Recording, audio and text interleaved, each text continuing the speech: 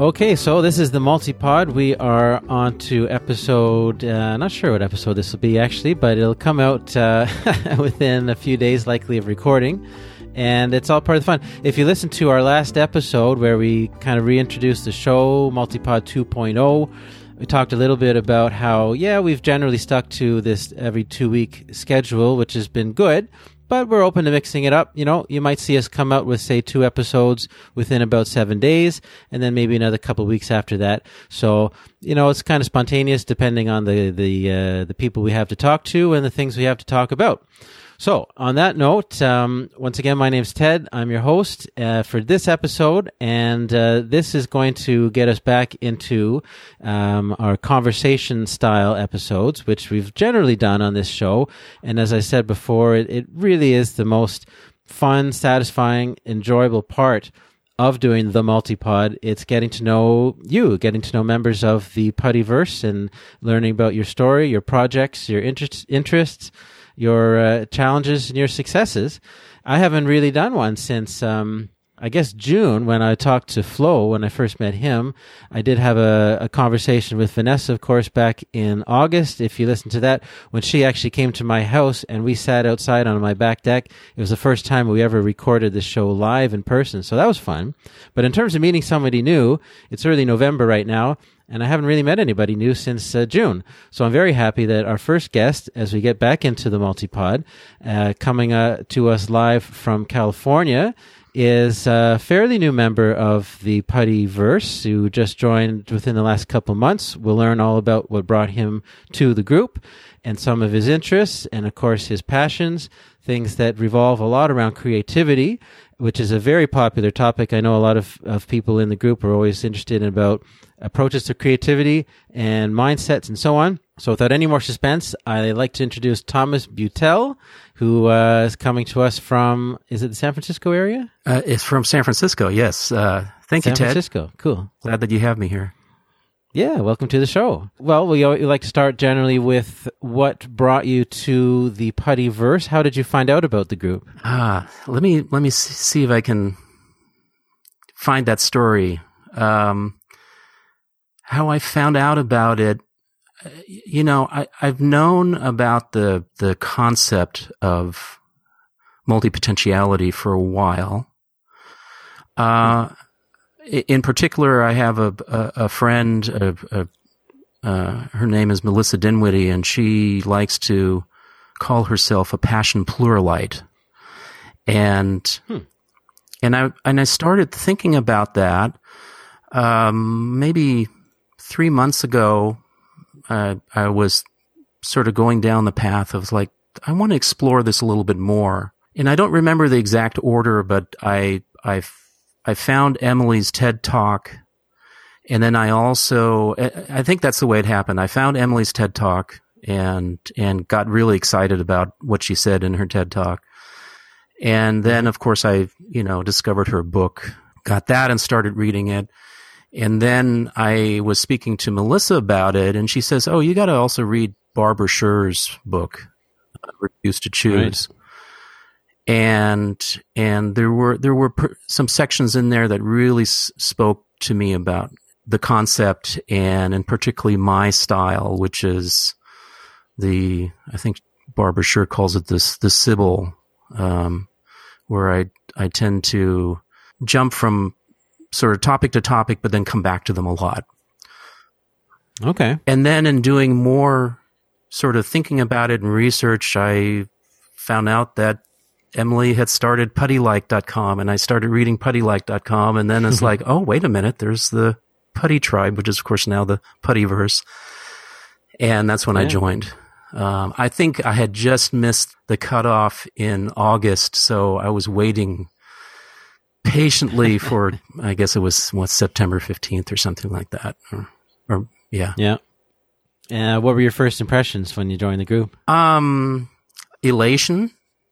Like, it's like, oh, it's not just like I'm now understanding more about what I do and how I do it, but wow, here's a whole group of people that are like that. So it really was. It was elation and relief, and all of those experiences when you find a common community that you didn't even know existed, right? Yeah. And this is interesting to me because I also identify as a highly sensitive person, and I can speak from experience when you find out about the HSP trait, and then find out that there's a whole community of people that identify with that trait and have the trait, and then you start meeting them. It's the same feeling. It's just this like, oh, I belong somewhere. Mm. Yeah, I'd like to ask you about that too. Being highly sensitive, that's a topic that we'll come back to as well. In terms of multipotentiality, it's another question we often ask people is, I mean, people have different terms for it, or they may not even have kind of classified it in any way. But was there a point? It certainly could have been when you were young, when you were a child, or at any point when you recognized that within yourself that you had that difficulty, it was a challenge to commit to one project, to see your life as one kind of solid arc, instead of the rest of us here who like to bounce back and forth with things? I certainly was interested in a whole bunch of things when I was a kid, and I was fortunate in the sense that I was allowed to explore a bunch of different things. I think my parents were all too happy to let me sit in the corner and do whatever I was doing and not have to dote on me so much, I guess is the best way to put it. And in later years, it was, I spent lots of time in the garage making stuff. And so they didn't have to spend a lot of effort, I guess, to manage me. I don't know. I mean, that's the sense that I get, my dad has said specifically, because I was born in Hamburg, Germany, and they immigrated here to San Francisco directly when I was half a year old, and so they were learning a new language, and they were trying to figure out what were they going to do in their life, how are they going to make a living, and so to have their kid be content and do whatever he wanted to do, that was me. I guess they were happy about that, and they've told me that. Yeah, I can tell you as a parent, I appreciate that when I see it in my kids. Later in life, I remember specifically, so I went to college, I got a degree in electrical engineering and started work in Silicon Valley. And I pretty quickly realized and made the decision that I was going to remain a generalist and not a specialist. So when I graduated, I had no idea. I mean, I sort of specialized in microprocessors and stuff like that. This is the early 80s. And, but I had no inkling of what kind of job I might get. But I was recruited right out of school, and they said, "Oh, you're going to be a test engineer." And I said, "Fantastic. Sure. What is that?" And it turns out that test engineering is one of those very generalist jobs, because every device, everything that you need to test is going to be different. You're going to have to apply different ways of doing it. And as I, went through my career in Silicon Valley, I pretty quickly said, yeah, this is what I want to do. I want to remain a generalist. I don't want to go be a designer specifically or this or that. I don't want to say support, because that sort of diminishes it, maybe. It has that connotation of being diminishing. It's not that. It's like, I'm going to be the everything person you need to help you do. Versatile. Yeah, right. So in that industry, did it help? It sounds like it was a good environment that would allow someone of that mindset to thrive, because that's the type of person they are often looking for. Was it an encouraging environment for multipotentially? I think, was it encouraging? Well, there was definitely a place for it. I actually ended up staying at one company for 12 years, which is kind of unheard of in Silicon Valley. Yeah. So it was there was the good and the bad. The bad is at the end I didn't feel like it was growing. I was just doing the same thing over and over again. However, the good news is I was able to parlay that into software engineering. So I was able to get away from hardware going into software. And again, in the software industry, I was sort of on the support end. I was doing software configuration management. So instead of being a programmer designing programs, I was supporting those groups with configuration management, whatever. And that then led me to get into consulting, which is, multi-potentialite heaven as far as I'm concerned. I did a stint as an IT director in a medium-sized company, and then I just became self-employed. That was 16 years ago. So I've been self-employed for 16 years now. Are you still working full-time, basically, self-employed? Yeah. Yes. I have a small client base, and they just keep coming back for more and more. And it's wonderful. Nice. And what's so nice about it is that it's not like, again, it's not anything specific. I'll be asked to help with, can you help me with the CSS? The website's not, responsive on mobile.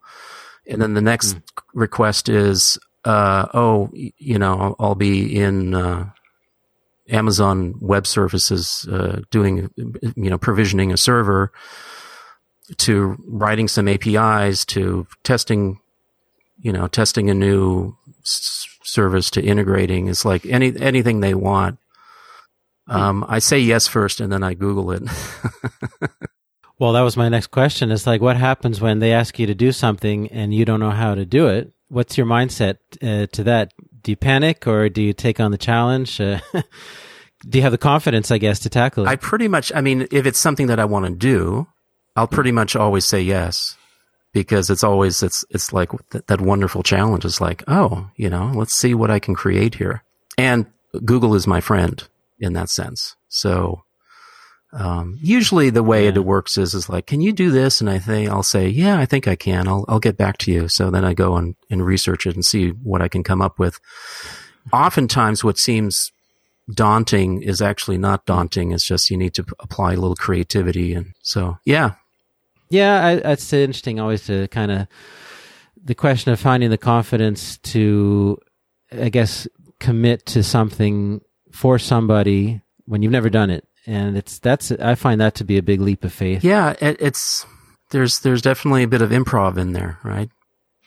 So does this tap into some of your creative mind? Because I know from certainly your Puttyverse profile and other things that creativity is central, maybe a central part to your identity. Very much so. I mean, I see myself as a creator and a maker and an artist. What's funny is I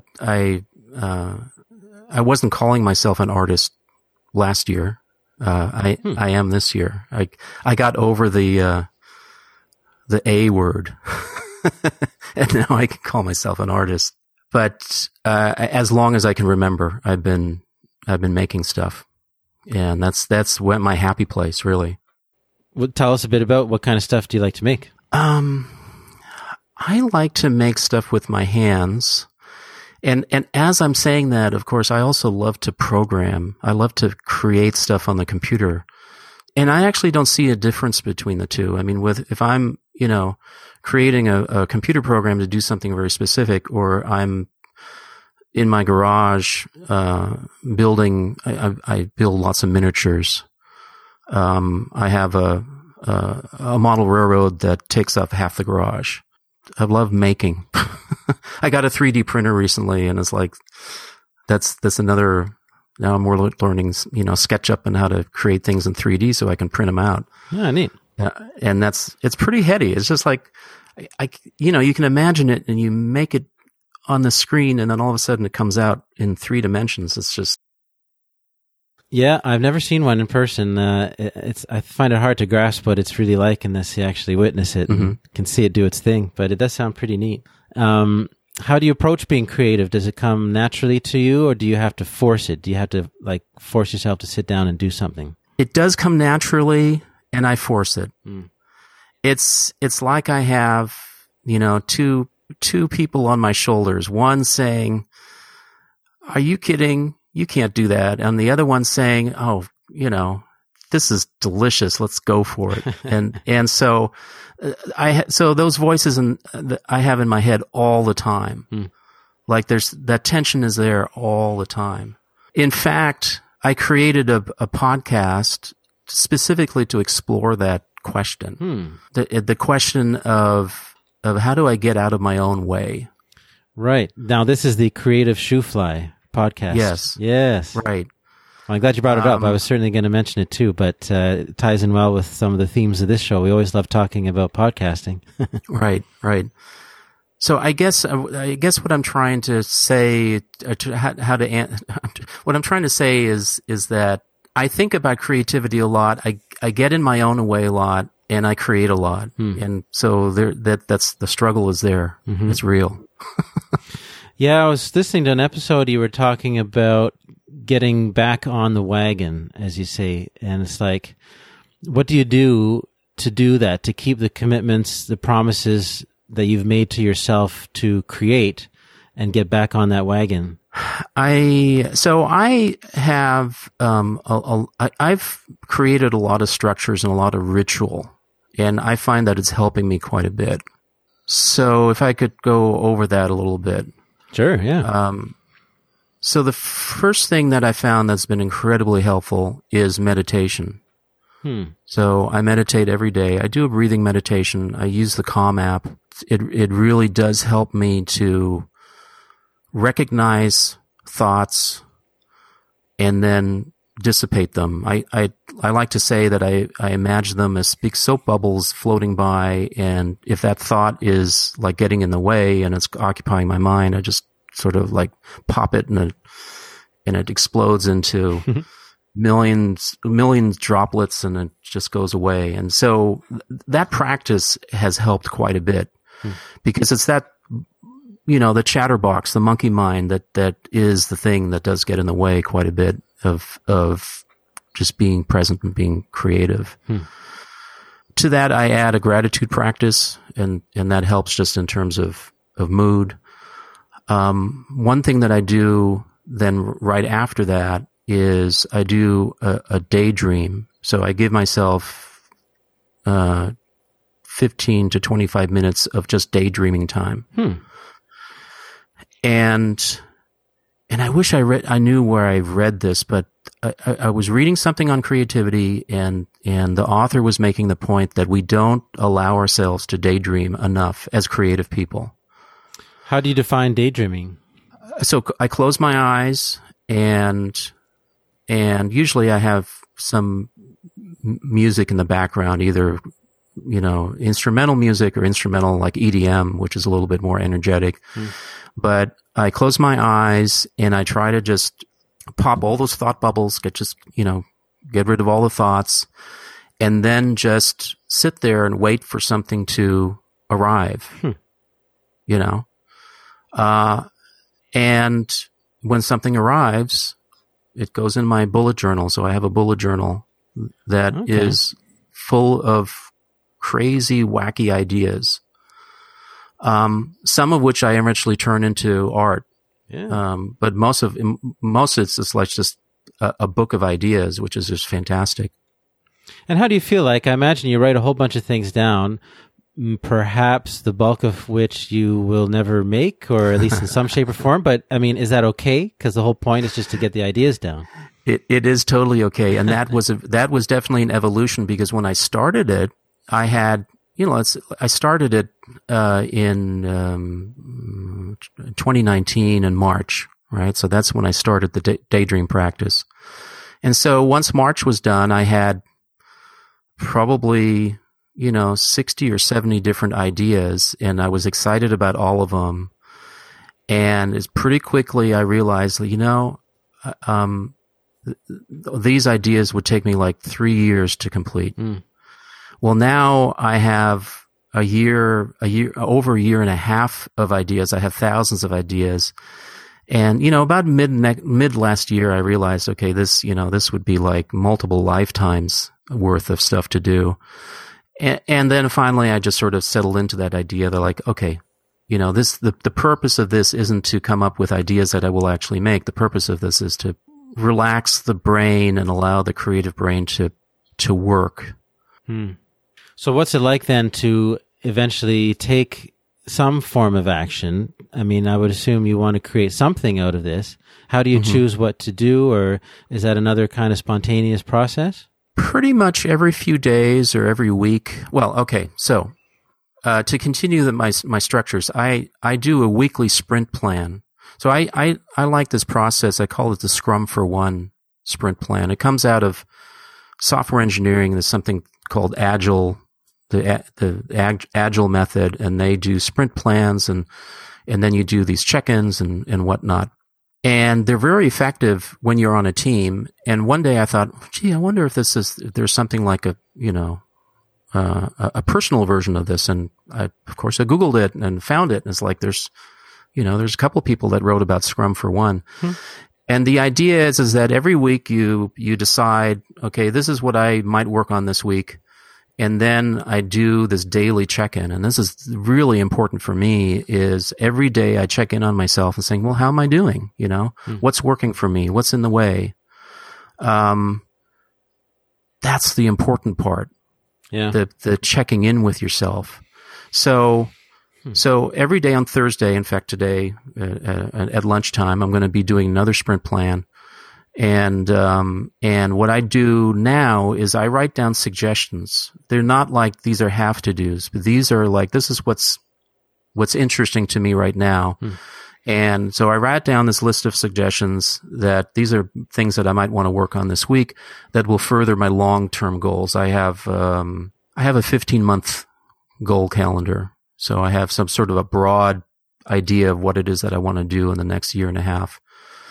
And then so the sprint plan is, okay, here's a bunch of things I might want to work on. And then every day I check in with myself. How am I doing? What do I feel? It's been incredibly valuable and really just a fantastic tool to keep going. Yeah. And then the last thing I have is, I call it completion diary. I think Emily calls it the small win journal or something like that. Yeah. But I have a completion diary where I write down every day I completed this. And I even bought myself a little rubber stamp, that says completed on it. Okay. And so every item, I go through this physical process of actually stamping this official stamp next to it that says completed with an exclamation point. So that is how I do my creative structure now. And I find that it's really helped me get out of my own way in terms of, just the struggle of what do I do next? And, what am I interested in now? Because I literally work on something different every day. I mean, That's just my style. Yesterday I'll be working on this thing, and today, I'll work on that thing. And I give myself an hour every day, usually after dinner. That's my time. And I sit down, usually go down in the garage and do, work on whatever I'm making. Now, is your goal, in a sense, is it to complete something for the sake of completing, which is a perfectly valid thing, when so many of us struggle with never really completing things or, moving on to the next project? It's a real accomplishment to essentially finish what you started. And is that ultimately your objective when it comes to, creating a piece of art, whatever it may be? Do you have goals further than that, which could be, some kind of a presentation, a show, I suppose, selling things or anything like that? Is that secondary? Is the goal fundamentally just to complete the process? I've been evolving on that, right? After reading Emily's and Emily's book and Barbara Scher's book, it was very incredibly helpful to redefine what completing is. Sure. That's a good point. And that's where the completion diary is just a godsend for me. Yes, of course I have larger goals. And often what I find is those goals come from the outside, and it helps to be open to them. By the outside, in what sense? So last year I was given an opportunity to be artist in residence Okay. And that happened early this year, just before the pandemic happened. I was artist in residence at a local art gallery. Something that I never imagined would even happen. I mean, like I said, last year I wasn't even calling myself an artist. And here all of a sudden I was invited to do this. And that's partly where I started developing all these tools for myself, the weekly sprint and all that, is because, I was invited to do this thing, and I had roughly 9 months to come up with a show. So I needed structure. I absolutely needed to have a way to, complete things. Yeah, get stuff done. This year, a group of local artists formed a collective and invited me to participate and to write some things for their art zine. And in the case of the art zine, my friend said, "Hey, do you want to write something for our zine?" I said, "Sure, I'd love to do that." And he says, "Well, it's going to be the deadline's 2 weeks." I said, "Oh," and all of a sudden, my sprint plan, or the sprint plan that I had for that week, goes out the window. I have a brand new sprint plan. It's like, okay, this is it. This is what I'm working on for the next 2 weeks, and I was able to do it. So that's what I mean. That often those opportunities come from the outside. I see. Well, it's good. It's good to have, an objective or a deadline or something that kind of makes it, I guess, worthwhile. I mean, in the sense that it's about sharing it with other people. Right. External deadlines are wonderful. I've really come to enjoy someone coming to me and say, we want to do this and this is when it's going to happen. It's like, that just, really gives a good kick in the pants.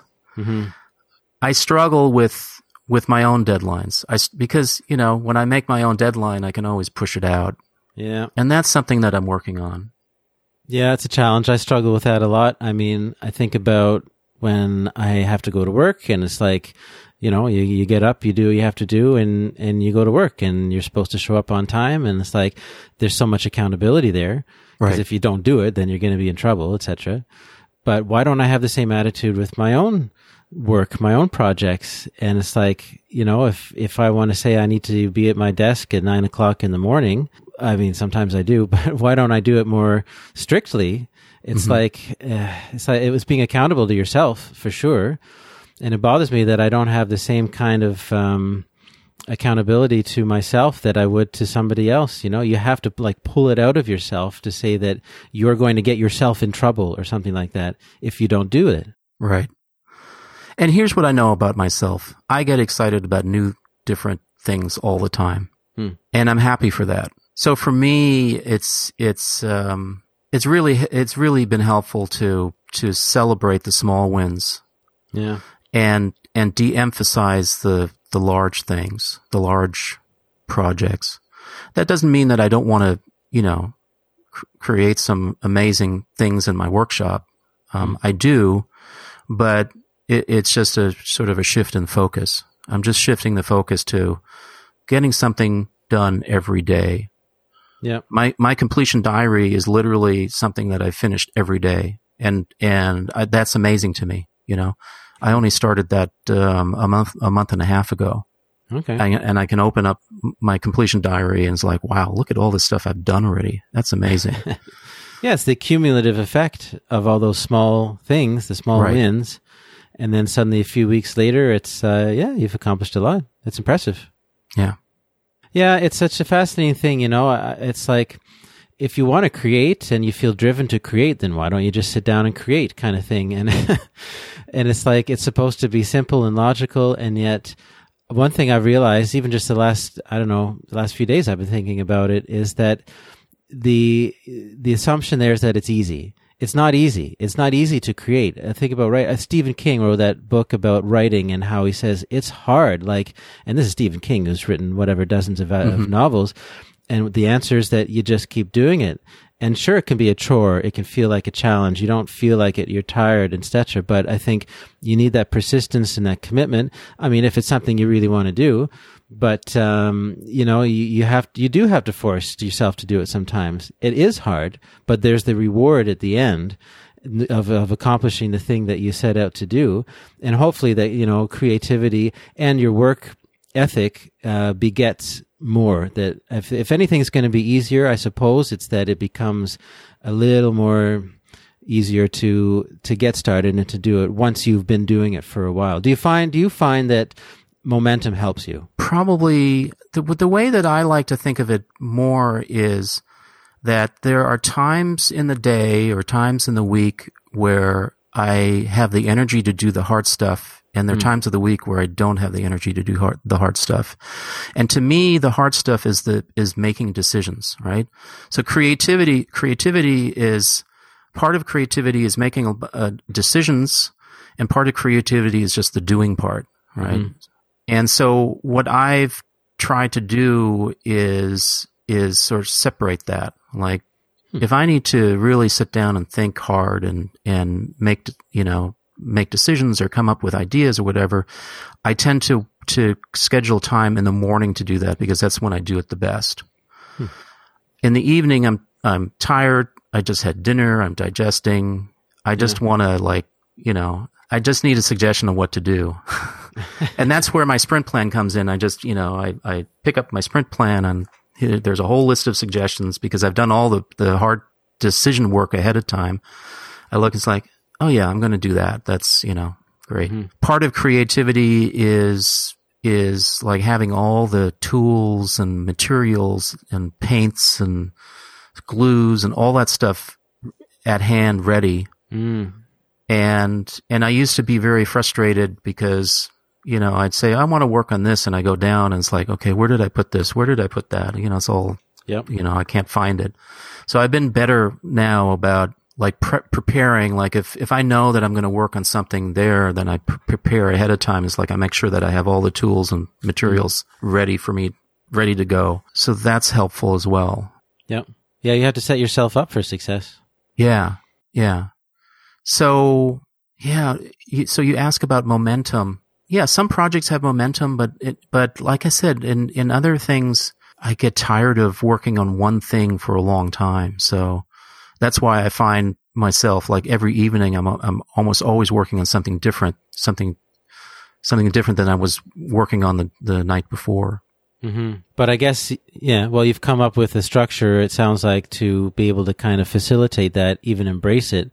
Yeah. Like it's okay to go back and forth to different projects if it has some kind of structure and schedule even, or, because most of us, we don't maybe do that. And so when you're changing projects, you feel like, you've let yourself down, or that you're not going to get it done. And it and that kind of creeping feeling comes in that it's unfinished, and you feel overwhelmed even. But if you maybe do it intentionally, yes, you do it intentionally, and that helps to put it all in perspective. I have larger projects, and I'll dive into that project, and then I'll put it away, and I might not look at it for a week or a month. And then there's this little thing inside me saying, oh yeah, remember that project? You had set out to do all these different things. And then I get back to it. So I'm always returning to projects. I'm always returning. That's sort of the key for me, is I'm returning to that. And then, there's always new things that are coming on board. And that allows me to experience the joy of jumping into something new, and then still feel good about, this other project here. It's still there. It's still waiting for me, and I'm going to return to it. I know that I'm going to return to it. Yeah. That's really neat. So you have a couple podcasts, which I love to touch on. There is the Creative Shoe Fly, and a shoe fly, as you say, using it in the way the railroaders used it, in that it was like a diversion of getting around a problem. Right. That's the kind of thing. And that's a good, as we've been talking about today, a good approach to creativity or obstacles, etc., is that you just find your way around it.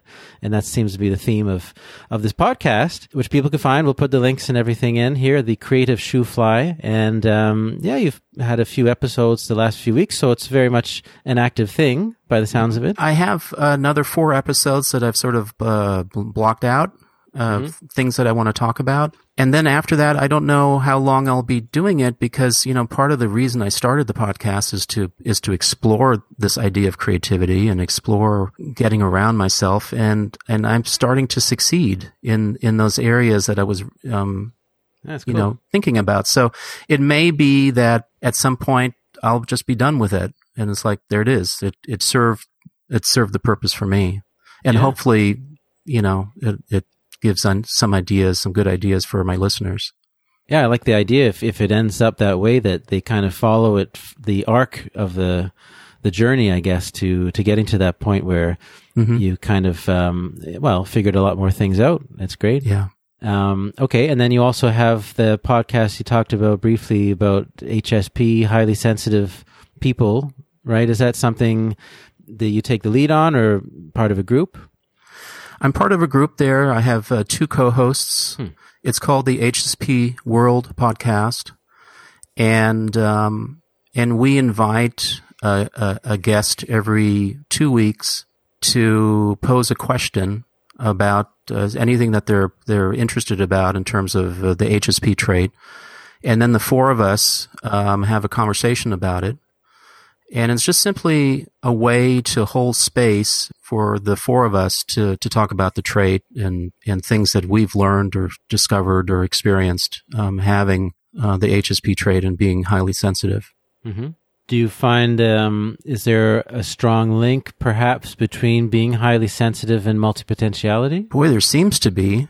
I notice a lot of HSPs in the Puttyverse, which is fantastic. It's great. Actually, let me ask you too how you would define HSP, because I don't want to make any assumptions. How would you define it, or is there a general kind of definition? The way that I define it for myself is that I feel that I have a heightened emotional sensitivity. For others, it also includes sensitivity for other senses like hearing and sight and skin sensitivity. Okay. The idea about being highly sensitive or have the highly sensitive trait is that, there's some people have just their nervous system responds a little bit more quickly and a little bit more loudly, if you will, or strongly to external stimuli. And it's not a good or bad thing. It's just that if you imagine a bell curve of sensitivity that someone could have, there's going to be one end of the sensitivity spectrum. There's going to be one end of people that are just a little bit more sensitive, and that has some ramifications in terms of how they experience the world and how they respond to the world. I see. Yeah. So, I think, we could go on, I'm sure, for a long time about this. This gives me some good inspiration for doing a dedicated episode on this show to talking about it. So we certainly may have you back for that, and perhaps some others too to give some input. But definitely topic I'd love to explore some more. I feel it in myself, but I don't know much about it. It's like one of those things I've been meaning to kind of learn more about, and as I see it in myself and probably my kids too. So it'd be worth putting that effort in. Here's what I'm going to say about the intersection of HSP and multipotentialite. At least the way I see it in myself is I get easily excited about new things.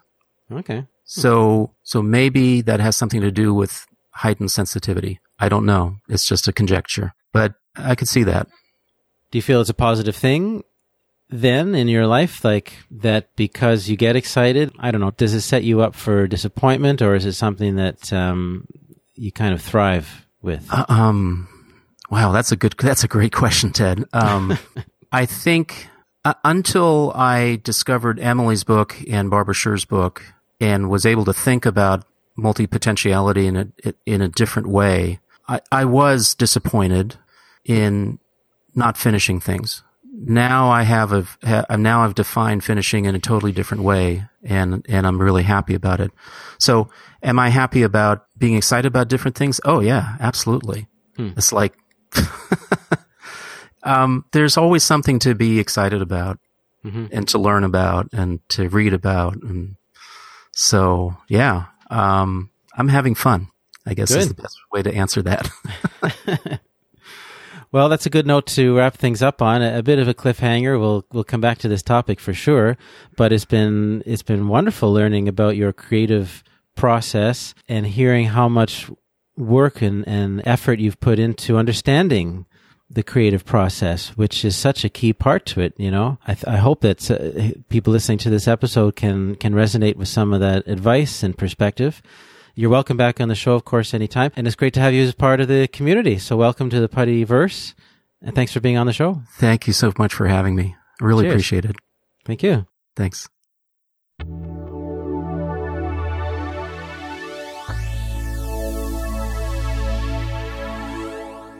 So that was Thomas Beutel. Pleasure to get to know him and another very welcome new member of the Puttyverse. Thomas was, in fact, very recently a Putty Peep of the Week, so I can integrate some of that, at least, into this episode. Thomas, according to his profile, was currently into automata and kinetic art, EDM, beats, and paper mache. Well, we didn't really get into so much the maybe finer details of the types of art, the types of projects he's working on. He touched a bit on some of the 3D printing and stuff like that, but that gives you a little more sense. He's really into the kind of tactile artwork, sculpture and building things. If you're interested in any of that, of course, check out his profile, and you can ask him all kinds of questions about more of the particular stuff that he's interested in doing. He says, I create, paint, draw, build, program, wire, carve, mold, assemble, imagine, and make. More specifically, things like kinetic art, interactive art, watercolor sketching, miniatures, electronics, railroads, like model railroads, miniatures, the natural world, growing orchids, fishing. He's into World War II cryptography, seismology. He does live in San Francisco. Earth prehistory, cosmology, the world of fungi, local San Francisco history, computer programming, of course, electronic music, and dancing the Lindy Hop. I'm not sure what that is either. Well, lots of that. As you can tell, we could have gone on for, I'm sure, hours exploring so many of these interests, which, of course, is usually the case with pretty much anybody in this community. We all have so many varied things, and we could all probably talk about each one for 15, 20 minutes at a time. So I'll leave it at that. I'll share some of his links. You can find him on Instagram at Beutelevision is his profile name, Beutelevision, Beutelevision, like all one word. And also thomasbeuteltinkers.com. And you can find his website for his podcast at creativeshoofly.com. So creative and then SHOOFLY.com. And lastly, there is a very nice website for their HSP, Highly Sensitive People podcast and website. It's hsp.world. And of course, the name of the actual show is HSP World. So it's no .com, it's just HSP World. And you can find that or Creative Shoe Fly, the other podcast, at most of the podcast apps. I'm sure it would be widely distributed, so it's easy to find. Certainly recommend checking it out. And again, a great pleasure getting to know Thomas. Now, we are also working on another episode at the same time, which will hopefully be out within a few days or so of this episode being published, but it's being led by Vanessa, and it's on the topic of queerness and multipotentiality. There's been a very popular discussion thread on the forum that's been continuing for, I think, weeks now. It's one of those topics that's just, and discussions that keeps going and going. It's great to see. And we really wanted to tap into that and kind of expand on it and have a good conversation. And as well as the topic has been on our list for a long time. So Vanessa's putting that together, and it's also going to be something new and different for this show, a panel discussion. So it won't just be one guest. There'll be, I think, 3 or 4 people and talking about queerness and multipotentiality and what it means to them. And of course, within the context of our community. That's a bit of a cliffhanger for you. You can look forward to that coming out soon. As well, we're going to have some more of our fun bios for you. We're going to profile some more Putty Peeps of the week. And lastly, I do want to highlight a couple, at least, events coming up in the next couple weeks, at least from the date of when this is published, which is expected to be early November. If you're listening to this in time on Saturday, November 7th, there is an Energy as Food and Medicine Huddle on November 7th at 5 o'clock Universal Time Clock. That corresponds to 9 a.m. Pacific Time, 12 o'clock Eastern Time, 6 o'clock Central European Time. Now, this is a huddle that will be led by Tio, who's been on this show. And while, yes, the theme is food and diet, he's sharing a different perspective on this. He says he'll be sharing info on how non-physical foods in various forms, aka energy, can help or hurt us, exploring some techniques that we can practice in our everyday lives to gain control over this, like energy martial arts. So that explains the title, Energy as Food and Medicine. Now, another workshop coming up a week after that on Saturday, November 14th. Sounds really interesting. It's at 7 p.m., the Universal Time Clock. That means 11 a.m. Pacific, 2 p.m. Eastern, 8 o'clock p.m. Central Europe. It's a workshop on how to write amazing songs every time. This will be led by Carrie. She says, have you ever listened to a song and wanted to know exactly what makes it so catchy, beautiful, or even therapeutic? She's going to show us the ins and outs of how great songs are written. You can take that and apply it to your own songwriting, if, of course, it's something you're interested in doing and working on. Or if you simply curious, you want to understand, you listen to music and appreciate it and want to know, I would imagine she'll draw some theory for sure, but maybe a little more the kind of emotional attachment that people get to songs and why songwriters choose, the structure, melody, and so on, integrate it with lyrics and the whole mood of a song. So it sounds fascinating. She says, don't worry if you're not a songwriter or even a musician. If you'd rather be there to support others and enjoy the music, that's certainly fine. I think quite a few people have already signed up. So if you can make it, if you have the time, that's one I definitely recommend. And one more thing I love to highlight, it's always a popular event, is the next Multi-Potentialite Mixer on Sunday, November 15th, also at 7 p.m. and the Universal Clock. This is the recurring event. I think generally it's every month, where we go old school. We go back to an actual chat room. This is not on Zoom. This is usually a chat room. Through the forum, there's a chat icon, and people can just basically text and write in text and interact that way. If you remember the early days of the internet, that's what it was like. And so we draw from some of that. It's a different experience, of course, compared to what we do nowadays. It's a lot more focused on, of course, the written word and short little snippets and not having to worry about what you're wearing. So that's the Multi-Potentialite Mixer. The next one coming up Sunday, November 15th. Okay, so we'll leave it at that. As I say, we expect some more episodes coming out in the very near future. Stay tuned. We really hope you enjoyed this one. Again, I encourage you to reach out and chat to Thomas if you want to follow up on any of his interests and projects. You'll see him around on the forum. You can certainly respond to the posting of this episode on the forum if you have any questions, comments, suggestions, critiques. We're open to anything, and we always encourage any feedback. So thanks as always for listening. We'll talk to you again very, very soon.